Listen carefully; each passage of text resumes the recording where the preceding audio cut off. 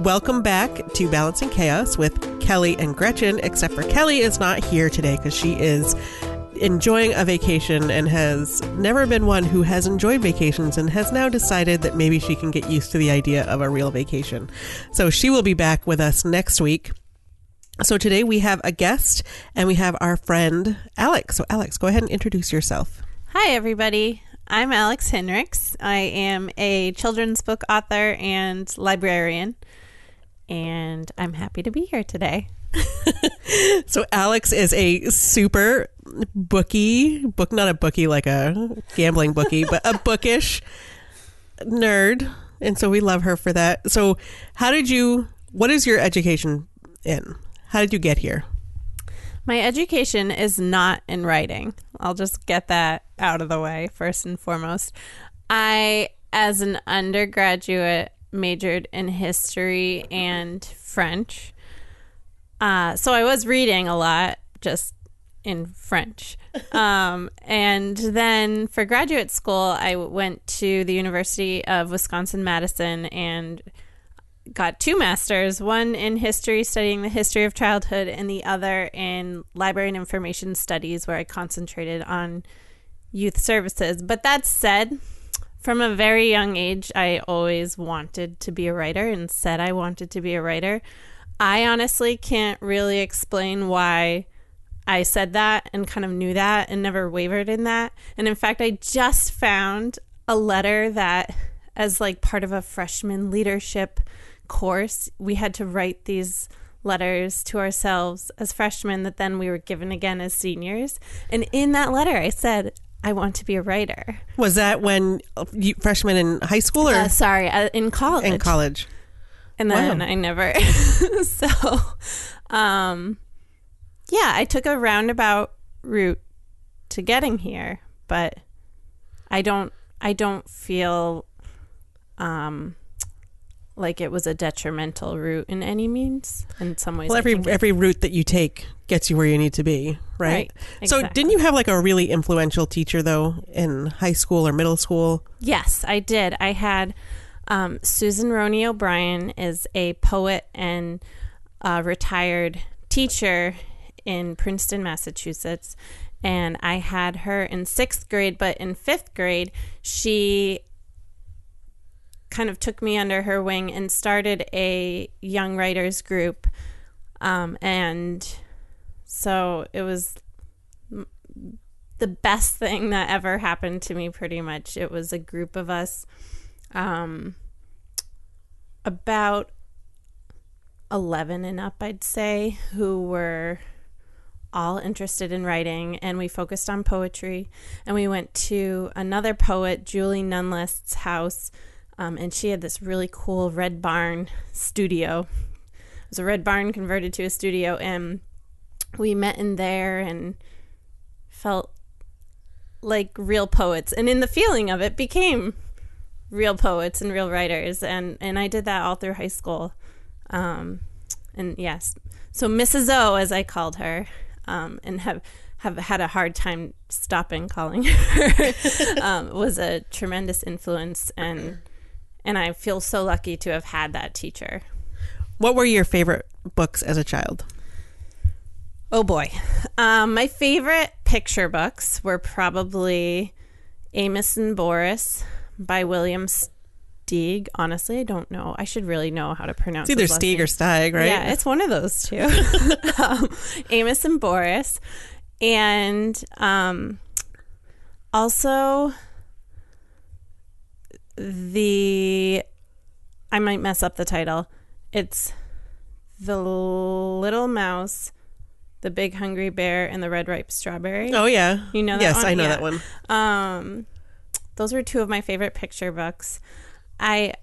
For middle grade novels, or what are now identified as middle grade novels, Anne of Green Gables was probably my all-time favorite. I read all 8 multiple times. Have you been to PEI?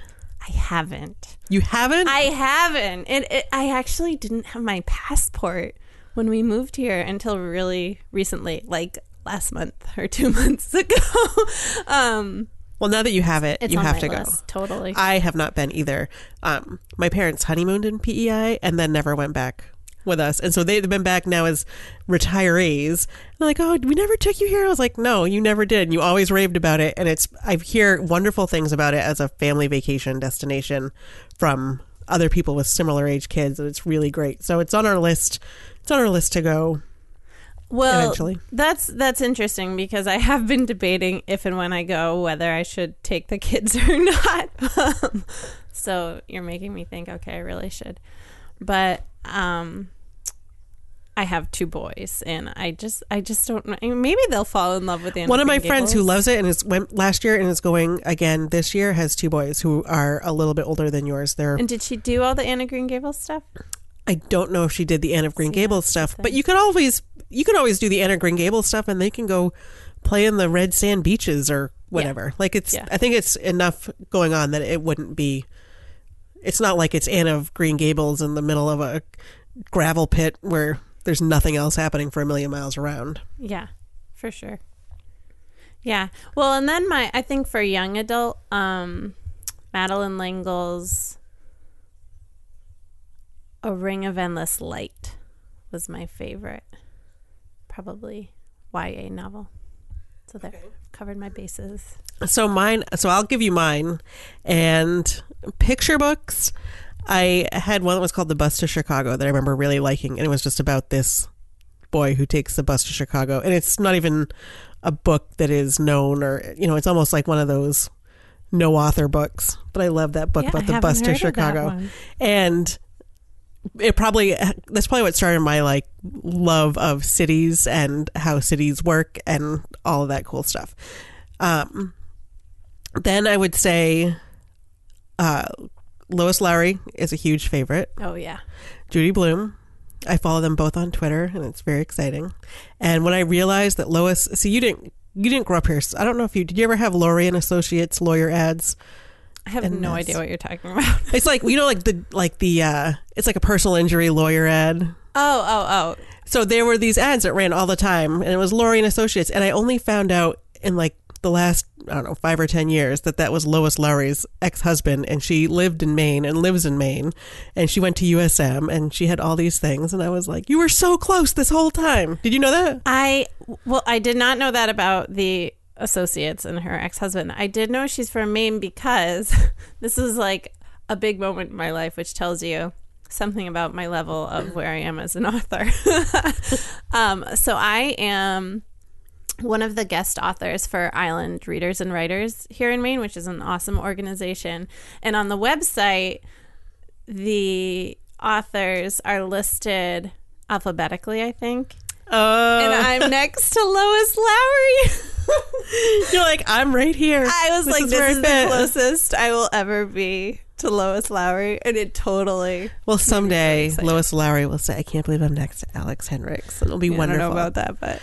And so I loved, one of my favorites was A Summer to Die. I loved all the death in Lurleen McDaniel. Did you ever? Oh my gosh. That whole series, which I can't remember. It's not even Too a Young series. to Die or Too something. Young to Die. She has a bunch of series and a bunch of standalones, but there was one series with Dawn as the main character, and her best friend is Sandy, and Sandy dies. And Dawn does not, sorry, spoiler alert, or too late for the spoiler alert. There was a spoiler back there. But I was obsessed with those in middle school, and I think I reread them in high school too. But I mean, I think I should look for research on this, but it has to be a developmental thing, because when I taught in middle school, there was this point where everyone hit the Lurleen McDaniel stage. Like, I just want to read about people dying. And so it must be like a way that tweens process death. Actually, my own daughter has said, okay, I like books that are about real kids and real stories, but nothing bad happens. And I'm like, well, those books don't exist, because the whole point of a book is that there's a conflict. And so I just got her one at the book fair that actually has somebody die in it on purpose. Like, you have to understand death. And she's reading it and she's enjoying it. I'm like, is it too scary? No, it's pretty good. So I think she's right on the cusp of her Lurleen McDaniel years. all right. And Judy Blume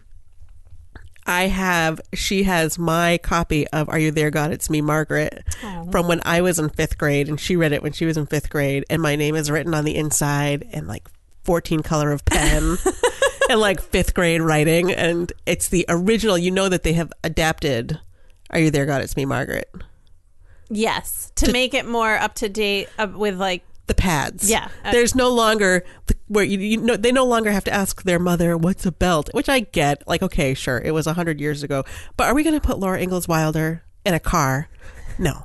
I think there's No. so I keep my classic Are You There, God? It's Me, Margaret, so that my children can understand the history of feminine protection. But I think that also tells you something about, I mean, that book still serves that purpose. You know? Yeah. And so... And there's a Gretchen in it.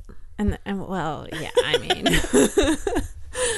we have to keep it around. Oh, for and that's the other one that I alone. loved as a kid. Gretchen Hits the Ball. Because it was the only book that had my name in it. And I never owned it. We always got it from the library. And when I got older, I actually have a collection now of children's picture books with Gretchen in the title. Oh, good. You found more. Yes, and that one. So I own Gretchen Hits the Ball. Nice. Which is ironic because if you've listened, you know I had Special Jim and never wanted to be near the ball. But was not a prophetic story, but it had my name in it. That's important. Does Ingrid have books? I'm trying to think of Ingrid's with the books with Ingrid. Not really. She actually saw one and we were at the library yesterday. She goes, and she pulled out the shelf. She goes, look, read the back.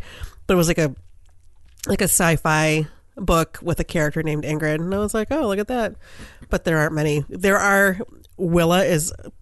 a series called, something Willa Bean, and it's sort of but it's like one of those kind of crappy series that feels like it was written by, it's not well written, but it has Willa in the title, so she likes it. Well, and someday she'll get to read is it Willa Cather? Yes. Oh, I love her. So you pause on the pronunciation on Stieg or Steig or whatever, and one of the best quotes I read was, somebody who mispronounces words is just telling you that they're a reader, because they've seen the words, they know the words, but then all of a sudden they're like, ooh, I don't know how to pronounce that word. So I always think whenever the girls mispronounce a word, I say that just means you've read it somewhere, you know what it means, you just never heard it said out loud. I do that still, where I've read a word so many times and then I'll go to say it out loud and I totally say it wrong. And it happened recently with my partner, but I won't out him on what it was. But needless to say, there was a lot of laughter in that moment. Well, it was him saying the word? It was, which made me actually feel better because he tends to know everything about everything. And I'm the one making those blunders, so right. It was satisfying. Sorry, honey. So there's the Lurley McDaniel years, and then I'm trying to think of what I read in high school. And that was a long time ago for me, because... Well, I think the market has really changed. And I think saying market is also key to it, because not necessarily the story... Some of the stories themselves have changed, but young adult literature as a thing, like I don't remember having YA books as a section. I remember seeking out books with people my own age, but not always successfully, and not always. I feel like I read a lot of adult literature too, and some books like The Book Thief. Mm-hmm. So that. Marcus Zusak is Australian, I believe, and that was first published in Australia as an adult book, but then it was repackaged here as a young adult book.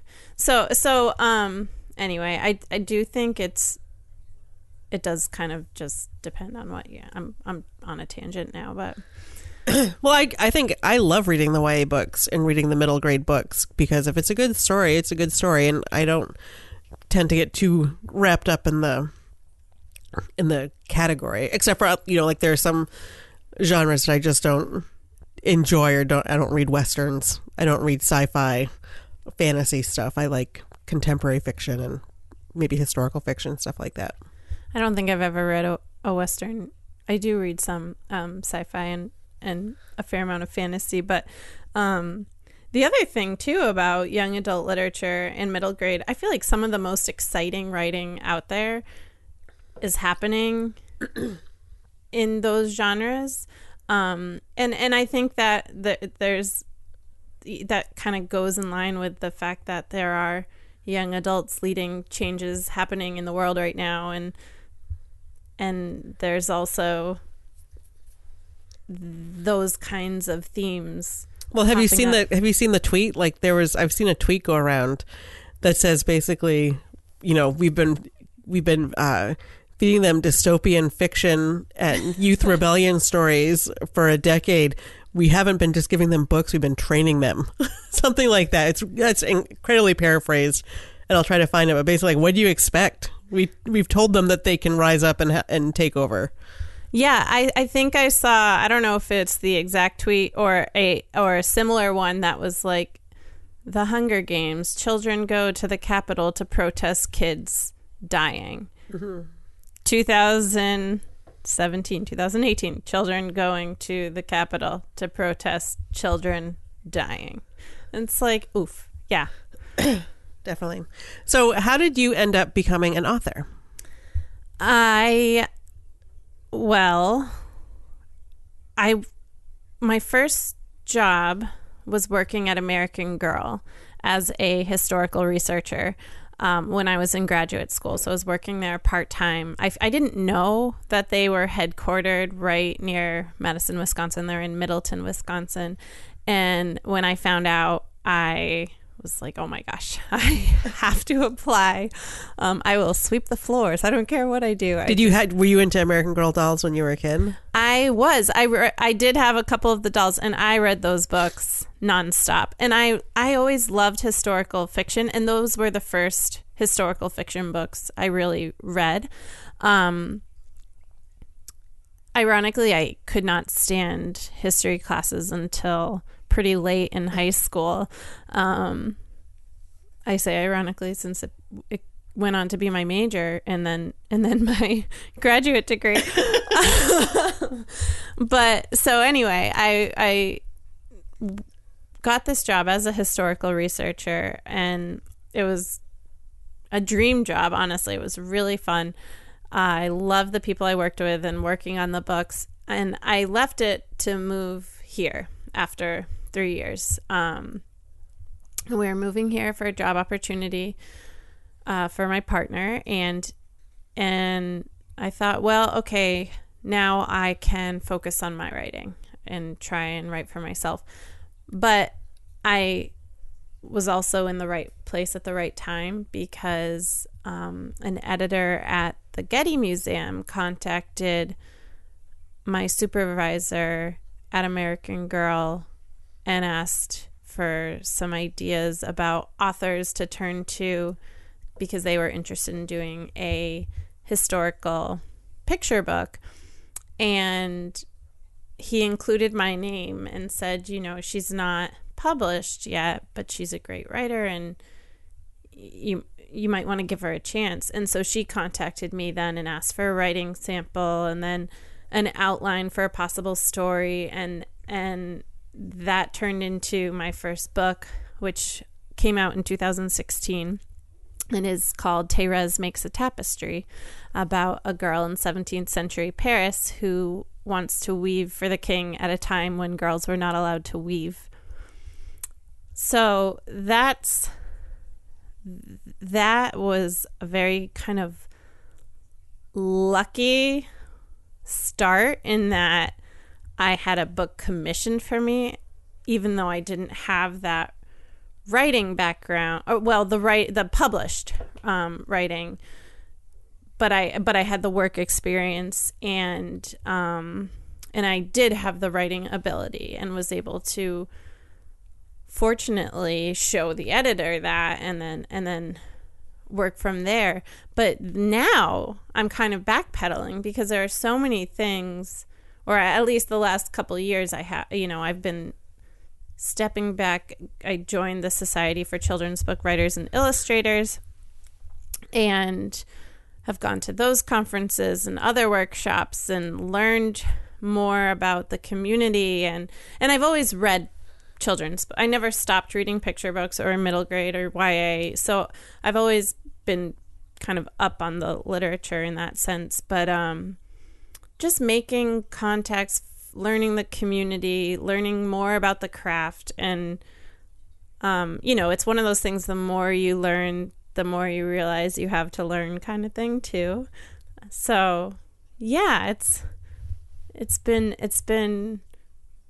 I can't think of a better community to be a part of professionally. Their children's book authors, I think, are pretty upbeat, optimistic, fun people. And so I'm really, really fortunate and so glad to have become a part of that community too. Awesome. When you were at American Girl, so you said you were a historical researcher. So what exactly does that mean? So usually I describe that kind of as being a historical editor. I would work on a manuscript from its outline form through to the finished book pretty much. And I would do primarily two things. One was provide research to an author, and then also fact check the story as it came in.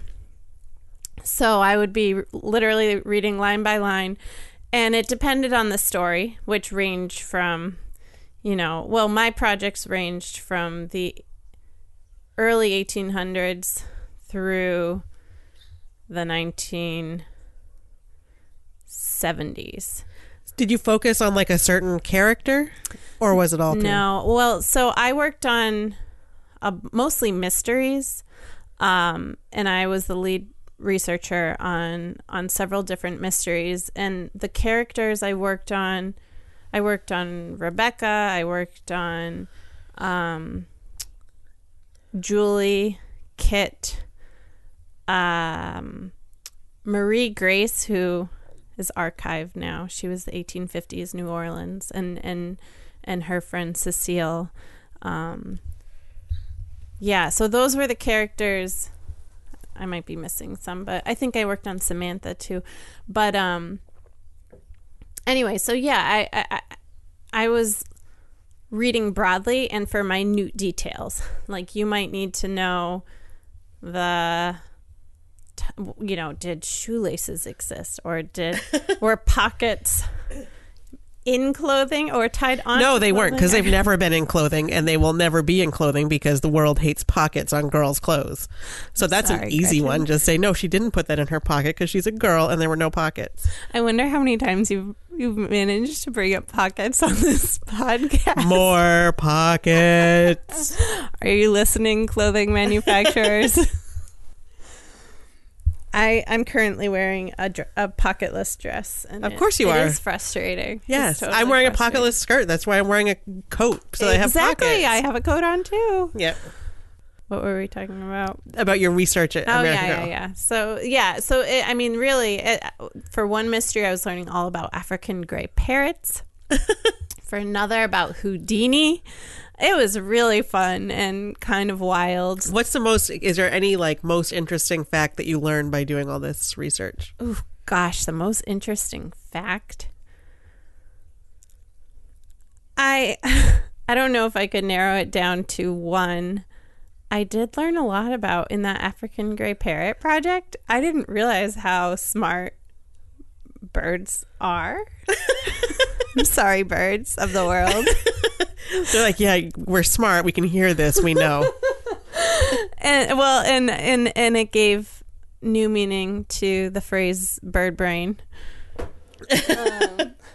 which I did put in that looking back.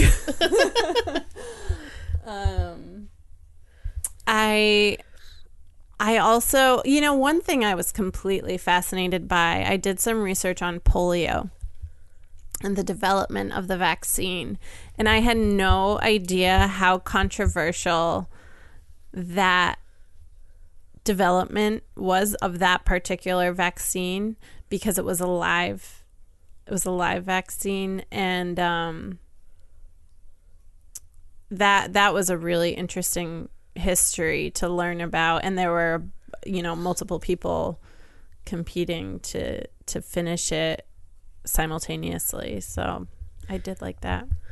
Was it like the space race only for polio vaccines? Well, I mean, yeah, it's interesting because it was like that same Cold War era.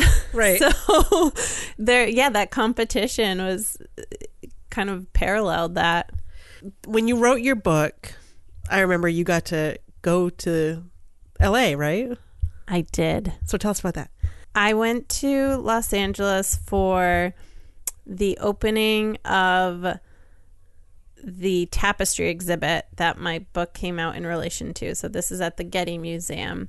And the tapestry exhibit was of tapestries primarily from the 17th and early 18th centuries, French tapestries or tapestries that were part of Louis XIV's collection. And it was so much fun. It was really moving too, in a way that I didn't quite expect, because I'd been working on this book and we used a real tapestry as the basis for the one that Thérèse weaves. And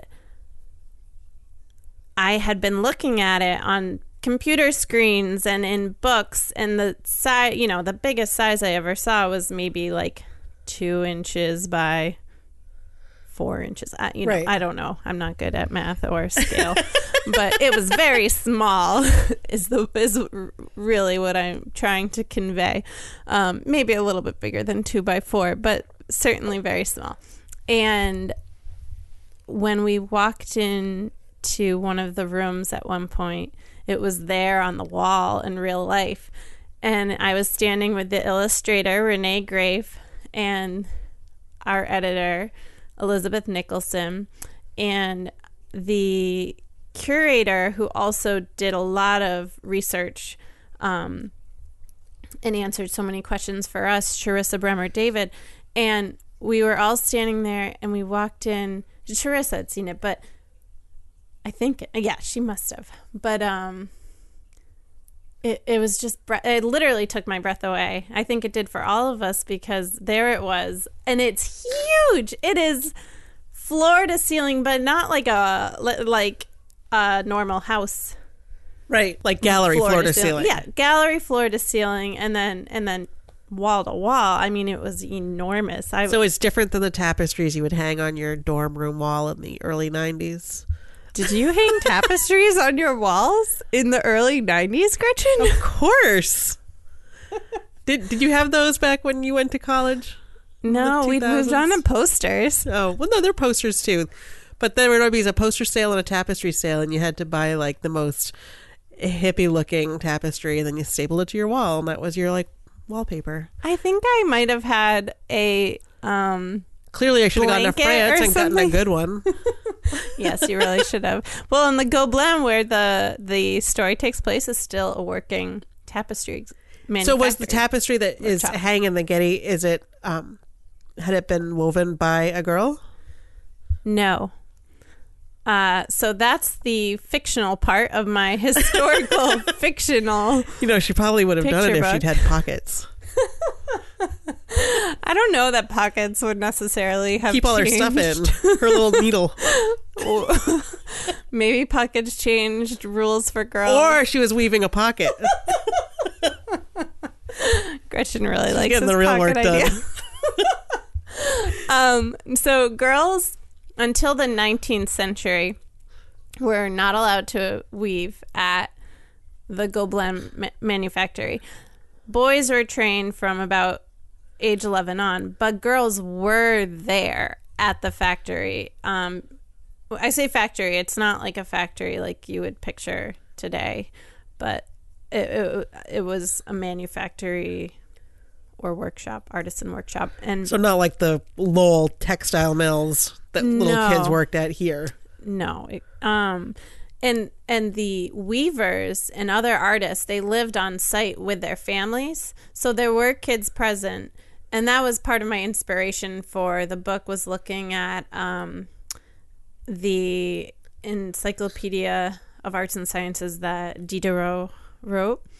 And he has so many illustrations in that. And one is of the Gobelin, or more than one, but there's one where you see a picture of the workshop and there's a little girl standing in front and she's carrying a skein of yarn for one of the weavers. And so I knew that there were girls on site and that they were actively present in the workshop. So I took it from there and thought about, well, what if there was a girl who wanted to weave? And then we explored whether girls might have been able to weave elsewhere. So we determined that they could have been weaving in their house. So in Thérèse's story, she has a small loom in her house that she uses to make like napkins and blankets, like practical household items. And she practices on that. And that's how she weaves. So she's not weaving the big tapestry. She's weaving something small that's a gift for her father, actually. And it goes from there. But so when they approached you to do this book, how much did they give you? Did they say we want it to be about this tapestry and a girl weaves it, or what was the pitch to you? They said they wanted a story about French tapestries from the 17th, 18th centuries. And that was kind of it. And my research quickly led me to the Gobelin, to that picture, to identifying that girl and thinking about girls in the workshop, and a lot of it I felt like there was just a lot of synchronicity involved. And when I did talk to my editor, and we went back and forth on outlines in a couple different versions, but it always seemed like we were in sync with what we were thinking about and imagining. And she loved the idea of having it be about a girl, and the possibilities that explored in history. What were you writing specifically about that tapestry that was going to hang in the Getty, or was that just something that happened? We did look for a tapestry that would be part of the exhibit. And that tapestry, which is called The Month of December, had not been out in public on display for something like half a century. I think it'd been in storage. I would have to double check this. So sorry if this is wrong. You're fact checking your own fact checking. I would need to fact check my fact checks. But I believe it had been in storage since around World War II. Yeah. Like it'd been a long time. So they restored it for this exhibit. What was the most surprising thing about writing a book and going through this process? To some extent, I didn't have perhaps some of the surprises that other debut authors might have, because I'd worked at American Girl first and had been on the publishing end of things. I had seen how closely authors and illustrators were working with editors and art designers, and how much of a collaboration it was. So I think that sometimes is a surprise of just that there's so much teamwork that goes into it, and that it's not just here's my manuscript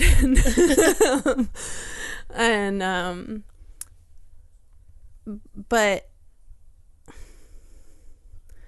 for me, one of the actual surprises was to do with the illustrations, and it was a really happy surprise.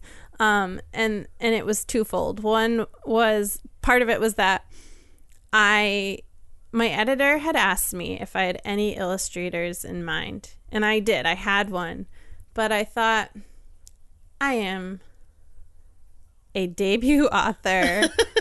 I and I'm dealing with the Getty, who knows art better than anyone. I'm going to keep my mouth shut.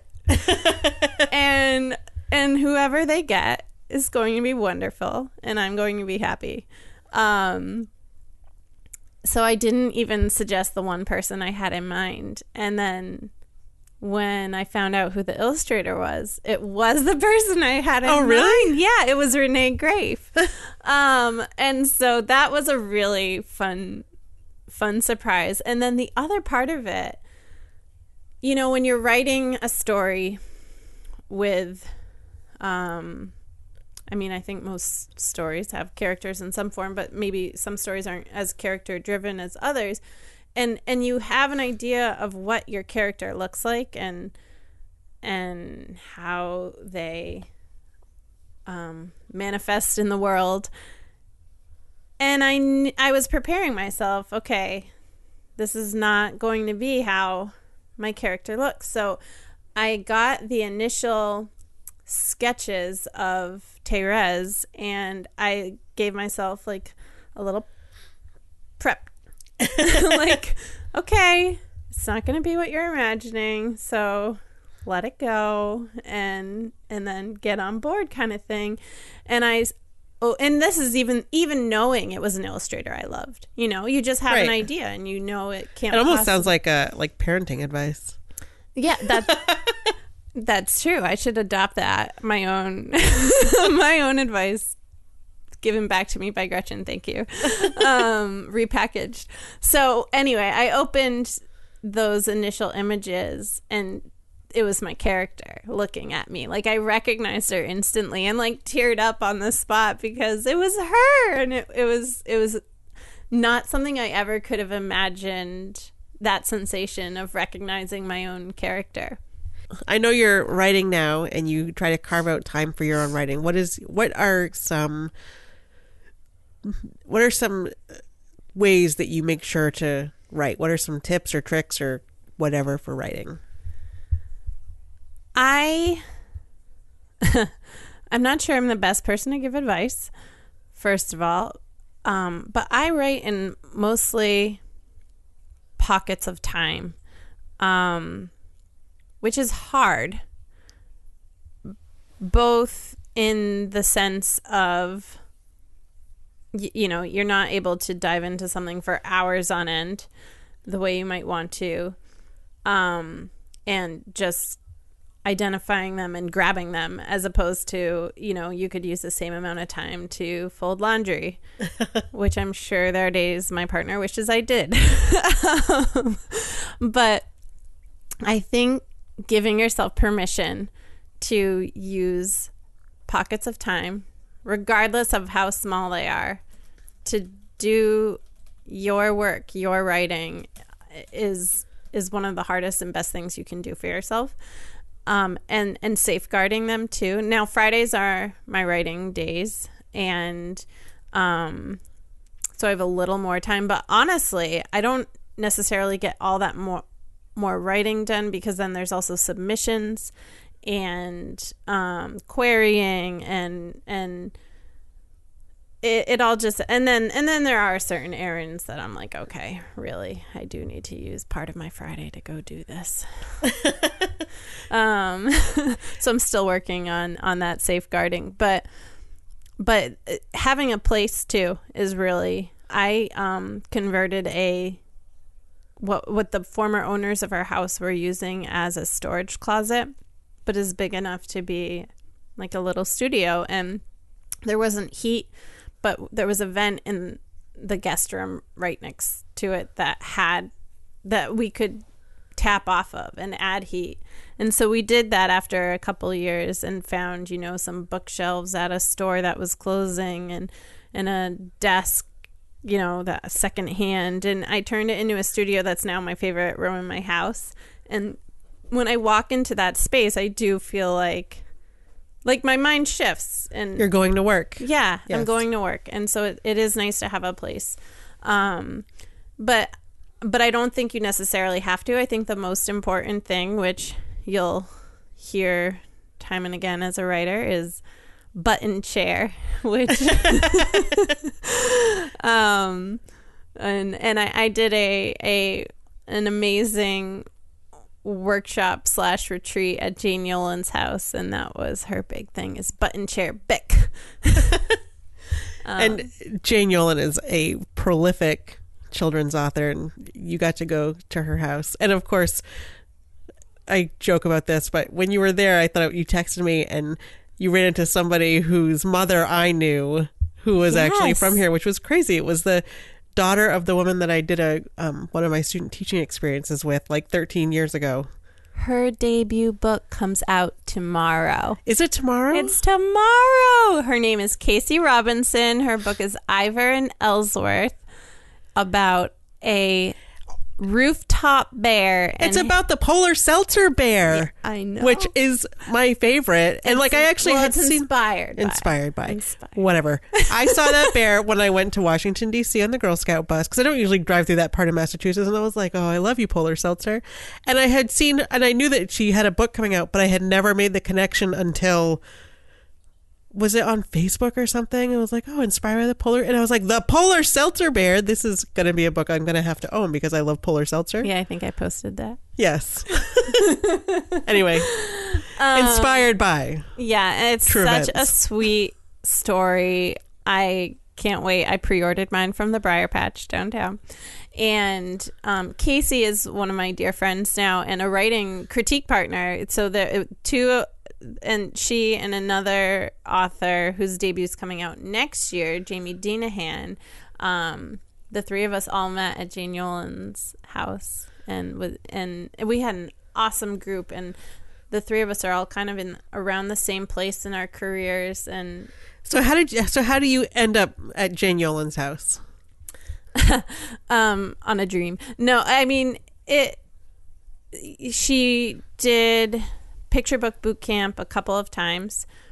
I mean, more than a couple. I'm sorry. She did it a couple of times that year. And the requirement is that you are published or contracted to be published. And you can apply. And Heidi Stempel, her daughter, is also there. And she cooked every single meal for us. It was phenomenal. And we went owling with her. And Heidi is the little girl in Owl Moon. Oh, cool. So that was really, really fun. But yeah, so then she ran this wonderful series of workshops and we stayed in her house, and it was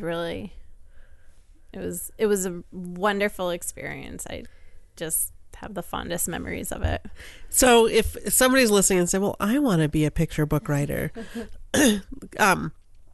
what would you tell them to pick up? What are the tools that they need that they could do without they don't have the credentials to go hang out with Jane Yolen yet?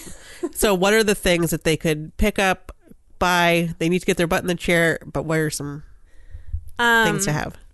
I think one of the best things you can do for yourself as an aspiring picture book author is or pre-published, as they say, if you're writing, but aren't yet out there, right? You're doing the work, so you're already a writer. You don't, and anyway, is to join Society for Children's Book Writers and Illustrators, SCBWI, and then go to the conferences, because they have such great workshops. And that's actually where I met Jane Yolen first, was at SCBWI, because she's always there, and the New England one, I should say, the New England branch of it.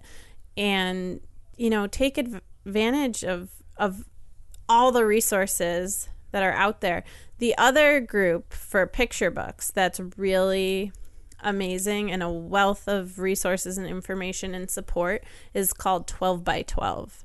The 12 by 12 Picture Book Challenge, that's run by Julie Headland. And that is both an online forum and there's a Facebook group that goes along with it.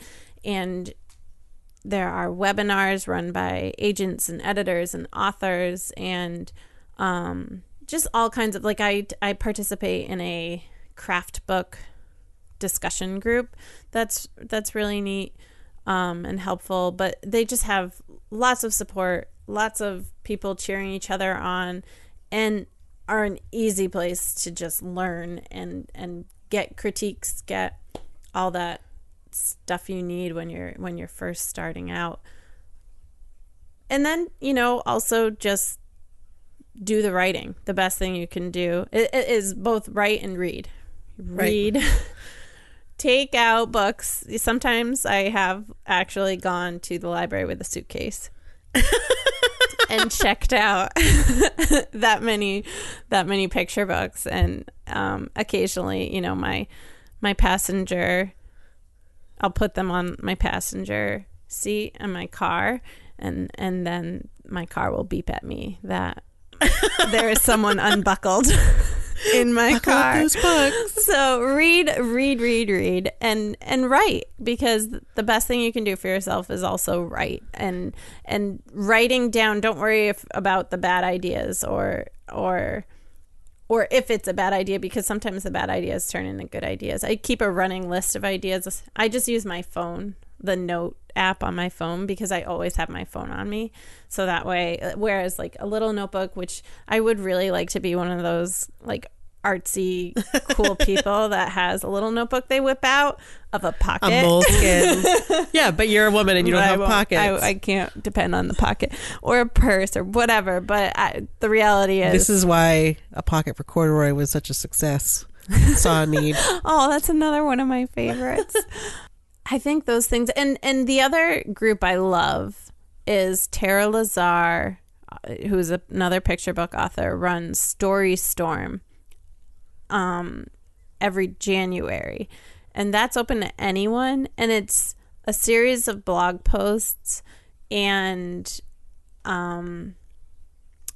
just kind of inspirational or shop talk posts from a variety of people in the field.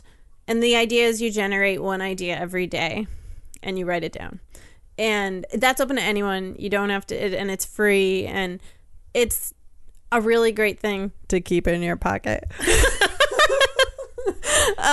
Sorry, I couldn't help myself. I do that in January, and then I have a running list that I use the rest of the year, and I still add to it throughout the year. I don't do it every day anymore, but I am pretty good about doing it in January. And I do actively use that list of stories, because I can't always think on the spot when I'm ready to write a new draft of exactly what I want that to be about. So you have kids. What are some of your favorite picture books that are more contemporary since you were a kid that your kids enjoy or that you enjoy? There's so many out there right now. A go-to picture book I love to give as baby gifts is All the World by Liz Garten Scanlon, and that's illustrated by Marla Frazee. The one that I always give is Everywhere Babies, which is, I'm blanking on the author's name, but I think that's also illustrated by Marla Frazee. Exactly. There's truly so many out there. For funny books, one of my favorites right now is The Legend of Rock, Paper, Scissors, which has me in stitches every time I read it. That it's a hoot. And there's a book I just read today that is lyrical, and it's called What If, I think. Oh gosh, I hope that's what it's called. And that's by Samantha Berger and illustrated by Mike Curato. Again, I might be mispronouncing these names. But it's essentially about what if your forms of storytelling were taken away from you. So if the way you told stories just were eliminated, what would you do? And it's just a beautiful story about, well, you would find another way. You're always going to create. You're always going to tell a story. I love that book. I'm stumbling here because my mind is reeling with the possibilities. I'm trying to think of books my boys, well, they both love The Legend of Rock, Paper, Scissors. There is, Jane Yolen's new book, A Bear Sat on My Porch Today, is really, really fun. It's a cumulative tale about all these different animals who come and sit on the porch. And there's some grumpy moments and some happy moments and some funny moments and an awesome double gate fold where all, the 2 pages open up, and I really enjoy that. I would say that, like, in ours, and my girls are sort of aging out of aging out of picture books. Never. Even though you never age out of picture books. But Chris Van Dusen is like an absolute favorite. And and I give his books as gifts all the time. And I'm like, yes, I'm like, this is not a Maine author. This is an author that happens to be from Maine. Because sometimes you're like, I'll give a local book, and sometimes it's kind of like, it's not that great. But his are so engaging. And he actually came and spoke at an event that we saw, and he did this whole workshop and showed us how he brought in the some of the original paintings and stuff that he had done for his books, because he's an author and an illustrator. Mm-hmm. And it's just amazing, and he's absolutely one of our favorites. Yes, the circus ship is one of our go-tos. Yep. Maine is pretty rich in authors and illustrators. Yes. Sorry, I'm distracted by your cat. So, any favorite things? So let's wrap it up with some favorite things, or anything to add before we move on to favorite things. I just feel like I need to say I feel like I'm leaving out so many books and that I'm missing an opportunity to say them all, and I apologize for that. Well, when you take books by the suitcase, of course you're going to leave out some. If we put in all your favorite books, all the podcast would just be you reading titles, right? Right. So what's your favorite thing? Well, related to children's books, another podcast. So I have pretty much like 2 podcasts I listen to every single week. Balance and Chaos is one of those. The other one is the Children's Book Podcast by Matthew Winner. And he interviews authors, illustrators, sometimes agents or editors, and he's a very upbeat person, and I always come away from listening to it always feeling like I learned something, but also just happy. It's like, I know if I listen to the Children's Book Podcast, I will come away happy. Sometimes I do cry listening to your podcast. I'm sorry. I'm sorry. Oh, we got some heavy topics, though. You do. Like, it's not a daily thing, right? Like, it's not a weekly thing. No, I don't cry every week, I promise. Okay, we have some coming up that might make you cry, because we have some great guests lined up. But we try to hit all those different things. You know what I mean? It's all about balance. My favorite thing going along with books is I love Goodreads. Oh, yeah. Do you use Goodreads I do. keep track of stuff? I use it because I am a forgetful person, too. And I will sometimes look at a book and start reading it and then realize 2 chapters and I've read it before. And so I do use it now to keep track of my books. I have to say, I wish it would like keep track of books that I've made. Well, I could just make a list of books that I've given as gifts, because I've also been known to re-gift a book to the same person. I'm like, this person needs to read this book. I need to give it to them. And then I give it to them multiple times. Well, it depends on what the book is, I guess. If you keep on giving, like, lose this toxic habit. I love Goodreads for that forgetful thing where I hear about a good book or I read a review of a good book and I think, oh, that sounds like one I'd really like. And I just throw the title into my Goodreads, and then I'll be like, oh, okay, I would like to read a book. And I can go through and look and say, oh, right, I remember reading this review 2 years ago, and now it's time to do it. The other thing I love about it is, are you signed up for Goodreads deals? No. So in Goodreads Deals, it looks at your list of what you want to read. It profiles you based on the books you've already read and the ones you've rated and things. And it will send you update. Every day there's a Goodreads Deals update of, we think you might like these deals. And we happen to notice that the Kindle version of this, in particular, because I use a Kindle almost exclusively, this book is down to $1.99. This book is down to... So I get all these great books when they're on sale for a day. And so then I'll buy them. I'll buy them even though I'm not ready to read them yet, but I'll say, oh yeah, I did want to read that book. Boom, $2. And it's in my Kindle library, so that then when I finish whatever book I'm on, I'm looking for something to read, I can look in my library and say, oh yeah, I want to read this book now. I don't really use Kindle. I use mostly, mostly I read, real books, I guess, for lack paper of books, a better... Papers, yeah. a good idea. Books made out of paper. That I buy from my local bookstore, which is also one of my favorite things. The Briar Patch. I love the Briar Patch, and I just spent a bunch of money with them. Last week they had an event, and I bought some books for my daughter, and I bought a book for my classroom and my teaching and stuff like that. Speaking of awesome Maine authors, I think, it'll be before. Lynn Plord is going there tomorrow. Yes.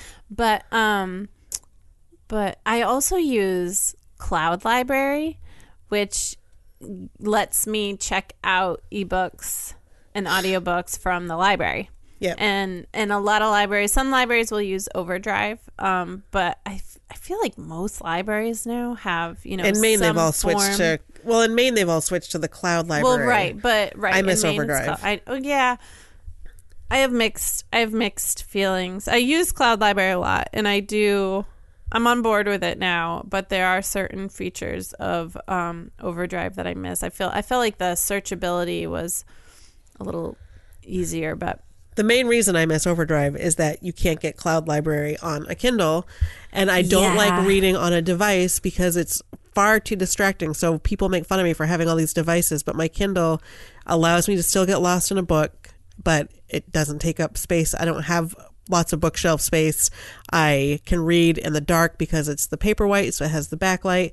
And it used to be that when we had Overdrive, I could check out the books and put my Kindle in airplane mode.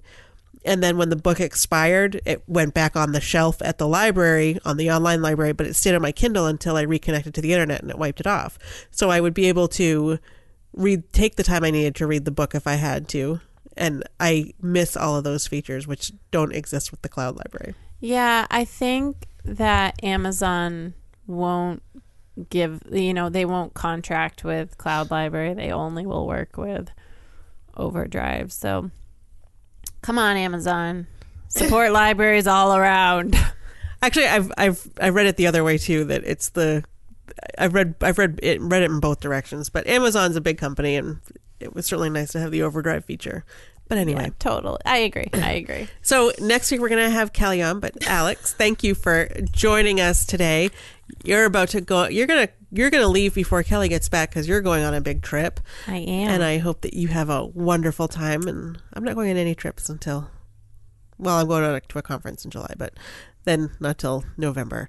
So if you enjoyed listening to Balance and Chaos, please tell 2 friends. You can always leave us a review on iTunes or Stitcher. And if you have any questions or want to join us on Facebook, you can find us at Balancing Chaos Podcast on Facebook as well. And hope you have a great week. Thank you again, Alex. Thank you. Bye. Bye.